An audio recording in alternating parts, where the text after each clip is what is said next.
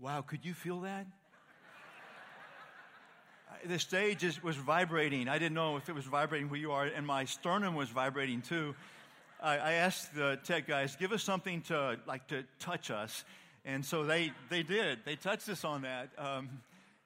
They did that, and I love what preceded that, though. The worship we've just done, we were singing about this same power that calmed the raging seas when Jesus spoke. And I've been pondering the raging seas in some hearts in this church that are raging over fear. Hearts that are just struggling deeply over some potential loss that may come or some desired gain that won't come. And our setup of worship around that to say that there is this power to calm a raging sea.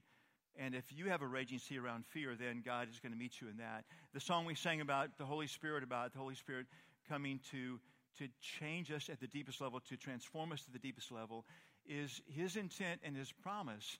And if you have come today and you have any lingerings of fear, His intent is to speak deeply into that. Ponder with me what you might have fear over or have experienced fear over in the past. Maybe you've had fear of illness, of deep, dark illness. Maybe fear of you dying, or fear of someone that you love dying. Maybe fear of loss of a job or loss of income. Maybe fear of being alone. Maybe fear of failure, or maybe fear even of success.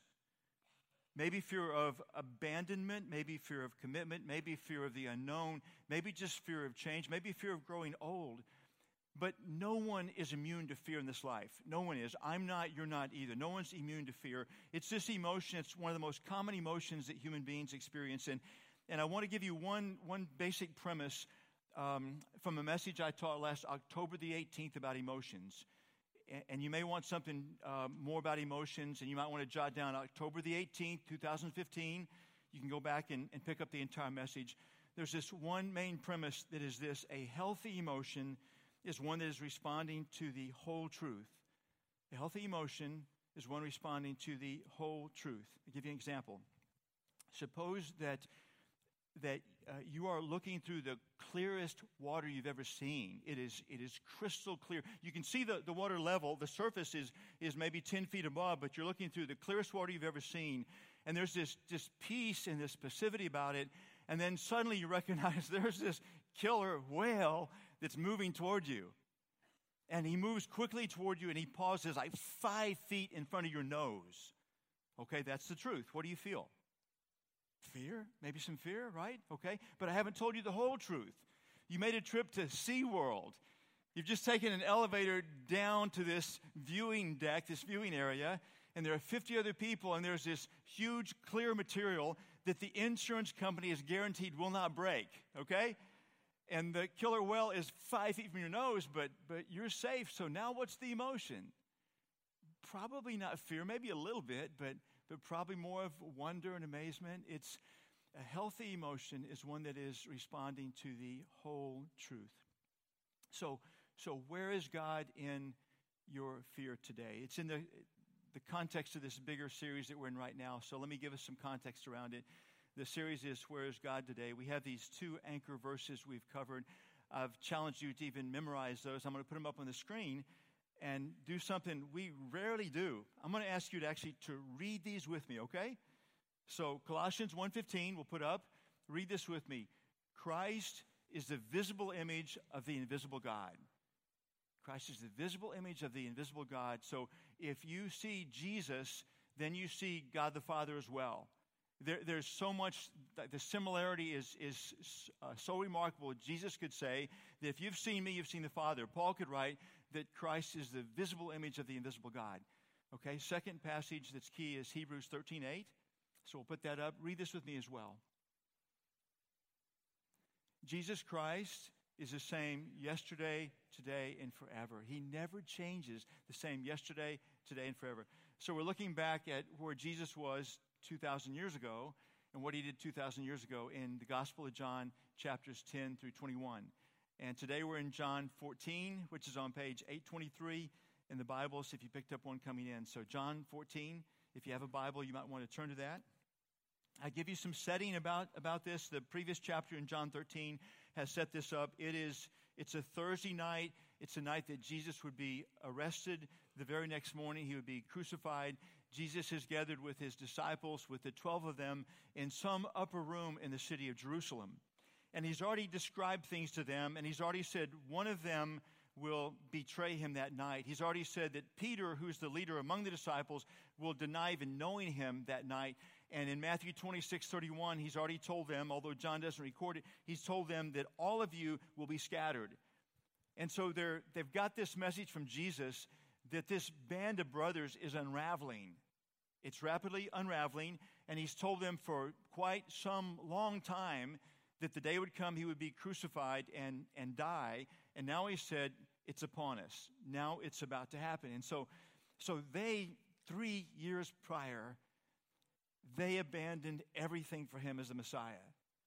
They gave up their professions, their careers, their clear cash flow stream, all that stuff they gave up to follow him with abandon, with this belief he's the Messiah. And now where it's led is they're on the verge of him dying, and they're on the verge of the ones who will kill Jesus are also making plans to kill others as well. They're making plans perhaps to kill Lazarus, and they know they may lose their very lives. And it's crystal clear. They are filled with fear. In fact, the way 14 opens, it's so clear that Jesus knows that. And I don't think it took divine insight to know. I think you and I could have been in the room and we could have seen and felt and cut the fear with a knife. They are filled with fear, but they're responding to the truth, but not the whole truth. They're not responding to the whole truth. And so Jesus is going to teach them some key pieces of truth that they're missing. And I've got to say this to you guys as friends, as the church. What he teaches them is not kindergarten level stuff. It's not kindergarten level stuff. He's teaching them maybe at junior high or high school level stuff, and stuff that is intended to change the core of their being. He's teaching them this stuff that would change the core of their being and would allow them to have this fear banished. It's not simple stuff. But this is what he's teaching them that night. This is what he wants to teach us today as well. So in John 14, I'll start with verse 1. He says, "Don't let your hearts be troubled. Trust in God and trust also in me. There's more than enough room in my Father's house. If this were not so, would I have told you that I'm going to prepare a place for you? When everything is ready, I will come and get you. So you'll always be with me where I am, and you know the way to where I'm going." He's pointing them ahead. He's pointing them beyond. He's pointing them to heaven. He's saying, I know what this moment has. I know what the coming day will have in it. But I want you to look beyond this moment of fear right now. I want you to look beyond that into heaven itself. And there's this foundational truth, and I'll talk some to explain it, but the foundational truth he's saying is that today's fear must be viewed in light of eternity. Today's fear has to be viewed in light of eternity. Do you think they would have felt better if he had said, "Hey guys, I got good news for you. I'm going to die tomorrow, and as I've said, I'll rise from the dead on the third day, but you guys are going to live these long, carefree lives. You'll get to live till 80 and you'll die and you'll say it's going to be peaceful." And he knew that wasn't the outcome for them. He knew all but one of them would suffer a horrible death of execution. All but one of them would. He knew that. He's saying, I want you to look beyond this moment of fear, and I want you to take this glimpse of heaven and of eternity. In Revelations 21 and 22, it's the longest description about heaven you could ever find. And I would encourage you to read the entire chapters, 21, 22. I'll give you a couple snapshots in 21. In verse 4, it says, this is about heaven. It says that he, God, will wipe every tear from their eyes. There'll be no more death or sorrow or crying or pain. All these things are gone forever. He's saying, take this glimpse into heaven. This is where you're going to be someday. And there will be no more suffering, no more pain, no more death, no more tears. All of that will be gone. Then down in 27, it says, nothing evil will be allowed to enter. In the moment they're in now, they're staring evil in the face, saying, take a look into heaven. This is where I will be. This is where you will be, and you'll be there for eternity. And in that place where you will reside for all of eternity, no evil will ever enter that place. Take a look into heaven. Look beyond this momentary fear right now. Take a look into heaven, into eternity. Paul would get this in 2 Corinthians 4, verses 17 and 18. And in this very book to the people of Corinth, in chapter 11, he would describe his circumstances that he's had and will likely continue to have. He'll talk about being beaten many times and the attempts to stone him to death and nearly leaving him dead, and the times he was shipwrecked, and on and on and on. This is his life. This is going to be his life probably till he dies. But he writes to them in chapter 4, 17 and 18, he says, "For our present troubles are small, and they won't last very long. Yet they produce for us a glory that vastly outweighs them and will last forever." So we don't look at the troubles we can see now. Rather, we fix our gaze on things that cannot be seen. For the things we see now will soon be gone, but the things we cannot see will last forever. The truth is, today's fear must be viewed in light of eternity. There's a part of just maturity in being able to do that.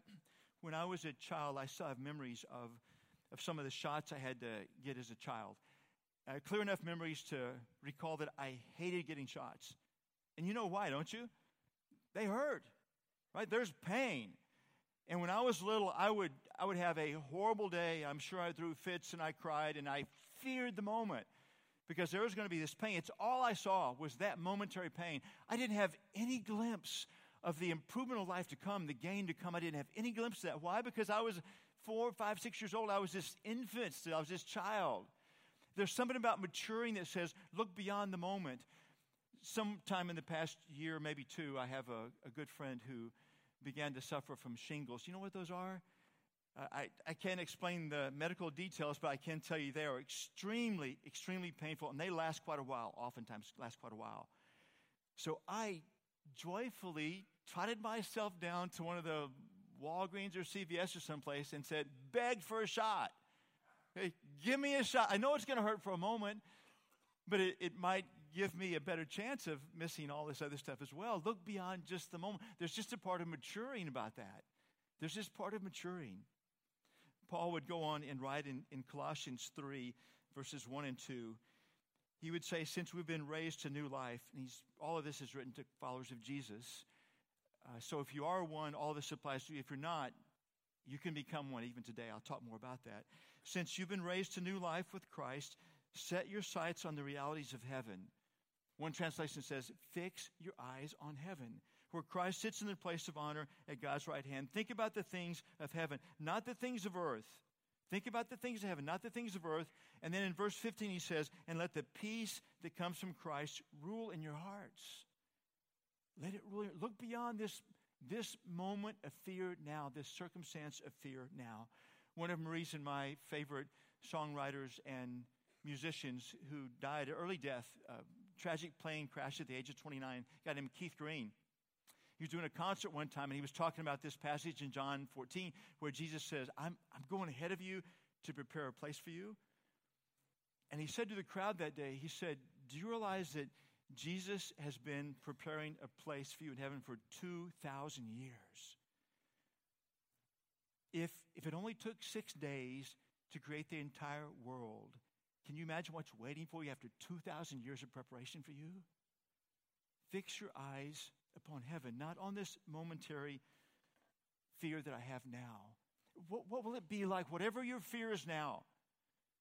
If the fear you have now all comes to fruition now, imagine after you've been in heaven for 100 years, how whatever that fear was wrapped around would have begun to diminish. Imagine after 1,000 years in heaven, what it will look like to you 1,000 years down the road. Imagine 10,000 years later, whatever the fear was about, whatever the pain, suffering was, or 1,000,000 years, or 1,000,000,000, or 1,000,000,000,000, or eternity. Jesus was saying that night to his disciples who had a fear we could well understand. They were about to lose him, and they thought they were about to lose their lives as well. Everything they had dreamed and hoped is all seems to be dashed, it appears to them. He's saying, I want you to just pause for a moment and take a look into the eternity of heaven with me and the wonder of that and what's coming there. Today's fear must be viewed in light of eternity. Whatever fear you have brought today, Jesus is saying, view that in light of eternity. He goes on then in verse 6, It says, Jesus told him, responding to a question from Thomas, Jesus told him, I am the way, the truth, and the life. I am the way, the truth, and the life. He's saying, you will find your way in me. You will find the truth in me. You will find your life in me. He was saying, I am everything you need. The foundational truth for us is Jesus is everything you need. And this is not a platitude. This is not kindergarten stuff. This is at least high school level stuff. This is this deep reality. He's saying to them that day, I'm everything you need. And if you think about the fears that we have, they're based upon a fear that we might lose something we think we have to have. Or we might fail to gain something we think we have to have. We tend to think we have to have Jesus and. We cannot navigate this life well unless it's Jesus and. I had been a follower of Jesus for a year or two, and I had a lot of Jesus ands. I had a whole lot of Jesus and this, and I'm good. Jesus and this and this. I had a good list. I'm good if I get all that. So I'm reading the Psalms one day. I'm in Psalm 17:15. I'm reading the Living Bible, which tends to be a pretty good English version of what was originally written. But this verse actually isn't all that accurate, but there's this core truth in it that I read that day. I think God knew I needed to hear it. David's writing, he's saying, my contentment is not in wealth, but in seeing you and knowing all is well between us. My contentment's not in wealth, but it's in seeing you, knowing all is well between us. I was in the oil business, and I'd had these aspirations of climbing this ladder and getting more and more and more. And I'm reading that, and I'm hearing David say, I don't need the stuff. If all is well between me and you, God, I'm good. And that day, I got that. I don't need all the stuff. My contentment is not in you and wealth. My contentment is in you and knowing all is well between us. But there are a lot of other ands. I give you an example of one of those that caused a lot of fear in a season. We had two young sons, Justin and Daniel. A month after Daniel's birth, Marie became very ill, was bedridden for the better part of a year. And so I have the parenting roles pretty much. And in that season of life, and I had known for a long time, you do too, that how a child is parented makes a big difference. And if you're a parent, I think you could relate to this. Marie and I were taking parenting seriously. And I recognized Marie was ill, and I realized I couldn't guarantee I'd be around the next 20 years. I could do all the stuff to be careful and safe and healthy and all that, but I couldn't guarantee I could be gone in a moment. And so I began to have this fear that kept leaking back in that something's going to happen to me. And I thought, I cannot be content. I cannot have peace. I'm going to have fear if I can't raise these two sons with the love and care they need. I cannot have peace, and this fear was cycling for a long time, and I had a lot of conversations with God. And most of them were, God, promise me just 20 more years. I don't need to get to the age of 80 or 90. Just promise me 20 more years. And so he answered me one night, and he answered with two questions. And the first question was, who loves Justin and Daniel more, you or me? It's a no-brainer. I knew I loved them as much as I humanly could, but I said, it's obvious you do. Your love is without limit. And then he said, who has more power to care for them, you or me? And I said, it's obvious you have more power to care for them than I do. And then he said, just trust them to me. Just trust them to me. And when that began to sink into me, within 24 hours, the fear I'd battled for a long time completely dissipated and never returned.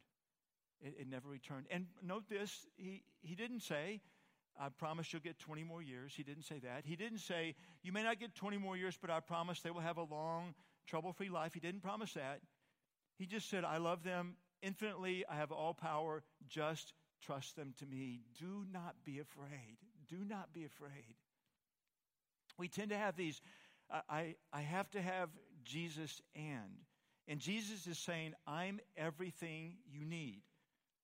I have to have health. I have to have this job. I have to have this income. I can't be alone. So the questions are, and I could even float these at myself today. Will I get sick? I don't know.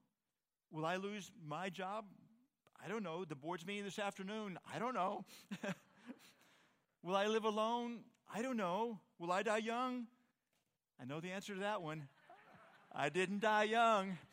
Some of you guys, it's up for grabs, but not me. I'm not one that died young. You still have that one hanging out there. Not to be a downer on this thing or anything. Aren't our fears somehow tied to this sense, if you're a follower of Jesus, I need Jesus, and if I don't get that, so I'm fearful I might not get it, or if I lose that, I'm fearful I might lose that. Jesus is saying, I am the way, the truth, the life. I am everything you need. Paul has this place where he's saying, there's this massive problem in my life. It will not go away. I keep asking God, take it away, take it away, take it away. And Paul says, Jesus gave me this clear answer. Jesus' answer, my grace is enough for you. I'm enough.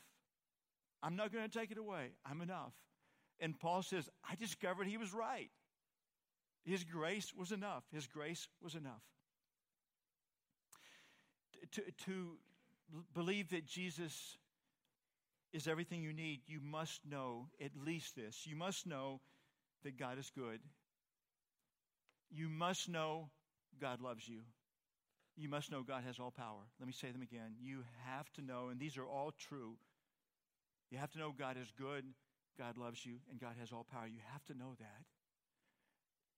that. The loss that would hit me most deeply, and this would be true for a number of you, would be the loss of my family. I can't even fathom what that would be like. But Marie and I have this role model in Marie's parents. Marie's mom and dad were inseparable. 53 years of marriage, just deeply inseparable. A lot of laughter, a lot of dancing, a lot of joy, a lot of faith. And Marie's dad stepped into heaven, soon be 10 years ago, stepped into heaven. And if you've had one parent step into heaven before the other, your greatest concerns there are for the one who's still here, this side of heaven. And so we had those natural concerns for Marie's mom because her love for her husband, who is now in heaven, was as great as one could imagine. And so now 10 years have passed by, and don't miss this. She has grieved deeply. And to this day, she still grieves, and there are many tears shed. To this day, there's still some tears that are shed. But in the course of the entire 10-year run, in the midst of her still missing Ed, we've seen this woman who has shown Jesus is enough. And she's lived with purpose and contentment and joy, and there's this full life. In fact, she's driving here today. She would have been at this service, but it was foggy, and she lives an hour away, and she wants to live beyond today, so she didn't drive in the fog, and it's a good idea and everything. And so we'll be with her this afternoon and tonight and tomorrow morning. She and I go to McDonald's for breakfast. That's why I love her so much, and many other reasons as well. But there's this living example before us. She lost what she treasured most apart from Jesus, but she did not lose Jesus, and she never will lose him. And she's this living proof to us that he is everything we need. 2,000 years filled people. He was saying to them, I am everything you need. I'm not going to promise you an easy life. I'm not going to promise you a good ending before heaven. You just need to know I am everything that you need. Just follow me with abandon. Trust me, follow me with abandon. One more key truth down in verses 16 and 17. He says, and I will ask the Father, and he'll give you another advocate who will never leave you. He is the Holy Spirit who leads into all truth. The world cannot receive him because it isn't looking for him and doesn't recognize him. But you know him because he lives with you now and later will be in you. Okay, he's saying the time is going to come very quickly that I'm going to send the Holy Spirit. I'll give you just some very brief theology if this is new to you. The Bible teaches us that there's one God, only one God, but he is a God of this complexity of three persons. It's beyond human understanding to sort how this works, but he's saying, I'm one God, but I'm God the Father, I'm God the Son, I'm God the Spirit. And Jesus is saying here, when I leave, in a very short while, then I'm going to send the Holy Spirit, And the Holy Spirit won't just live in the world, but to every follower of Jesus, everyone who's surrendered their life to Jesus, the Holy Spirit will live inside of you. And there are a lot of followers of Jesus in this room, and the Holy Spirit lives in you in his completeness, in all of his power, all of his wisdom, all of his truth, lives inside you.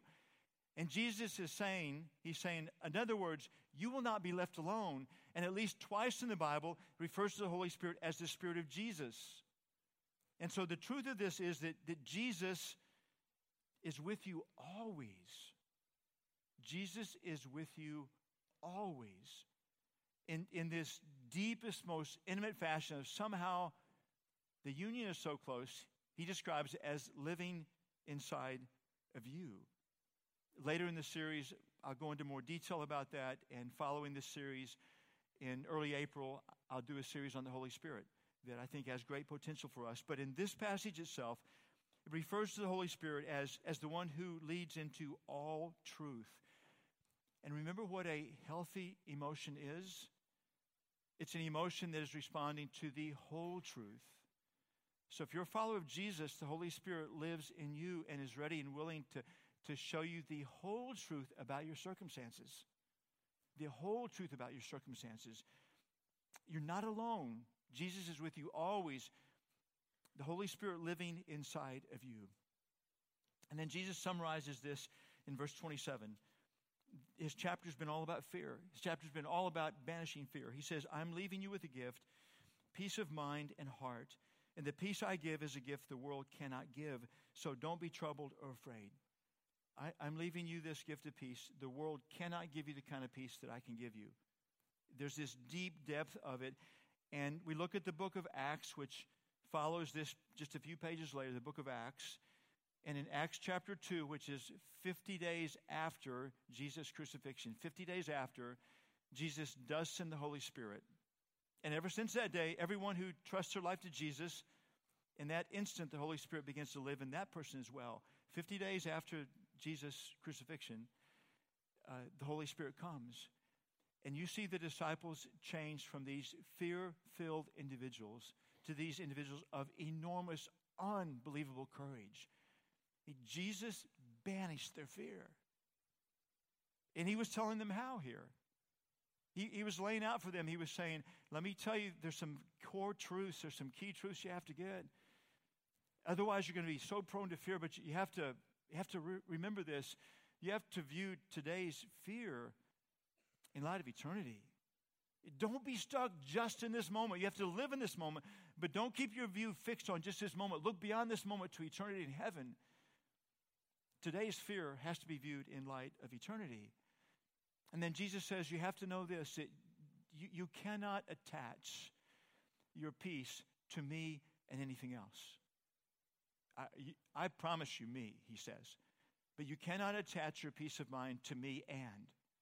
You have to attach it to me, and I will be enough for you. I will be enough for you. And then he says, I will be with you always. I will be with you always. Where was Jesus 2,000 years ago? Banishing fear. Where is Jesus this day, February 14th, in this room? He's here to banish fear. So what fear did you bring with you today? Maybe a fear of loss, illness, suffering, job, economy, being alone, fear of commitment, fear of abandonment, on and on. What fear did you bring today? I suspect for some you might even say, it feels like I'm a slave to this fear. And Jesus would say, this morning, I want to begin the banishment of that fear. And it might be gone this morning. It may be gone, period. It may take 24 hours. It may take a week. But I want to begin the banishment of that fear. Whatever that fear is. And so here's the encouragement I would give. These three truths, see if you've been missing any one or all of these. If you have, lock these down. Put them in front of you. Read John 14 and see this is reality. This is truth. This is truth. Jesus says this. He says this truth to you. He says you need to be sure that you look at today's fear is viewed in context of eternity. You need to be sure that you know that Jesus is everything you need. And you need to know that Jesus will be with you always. May the fear be banished, or the beginning of the banishment begin today. Don't be a slave to that fear. Father, I thank you for how you worked 2,000 years ago. We can look in the book of Acts, chapters 2 through 28, and see the reality that there were these very real people that are very flawed as we are flawed, very human as we are human. They had much fear. They had much to fear as chapter 2 of Acts unfolded, and yet they lived a life where fear was again and again just banished and sent running because they grasped and owned the truth that Jesus taught in John 14. May that be true for us today. Father, there's some here who none of this can yet be true because they have never had a relationship with you through Jesus. Until this point, they have never trusted their life to you through Jesus. They've never said to Jesus, would you forgive my sins? I need forgiveness. Would you forgive my sins? Would you lead my life? I give you leadership. I give you ownership. I will follow your lead. You point the way, I will go the way. I'm yours. And for those in this room now, Father, that's this massive beginning for them that can then begin to spill into a life where they're no longer a slave to fear, but they can live a life where fear is banished by Jesus himself. I pray this boldly with high expectations in Jesus' name. Amen.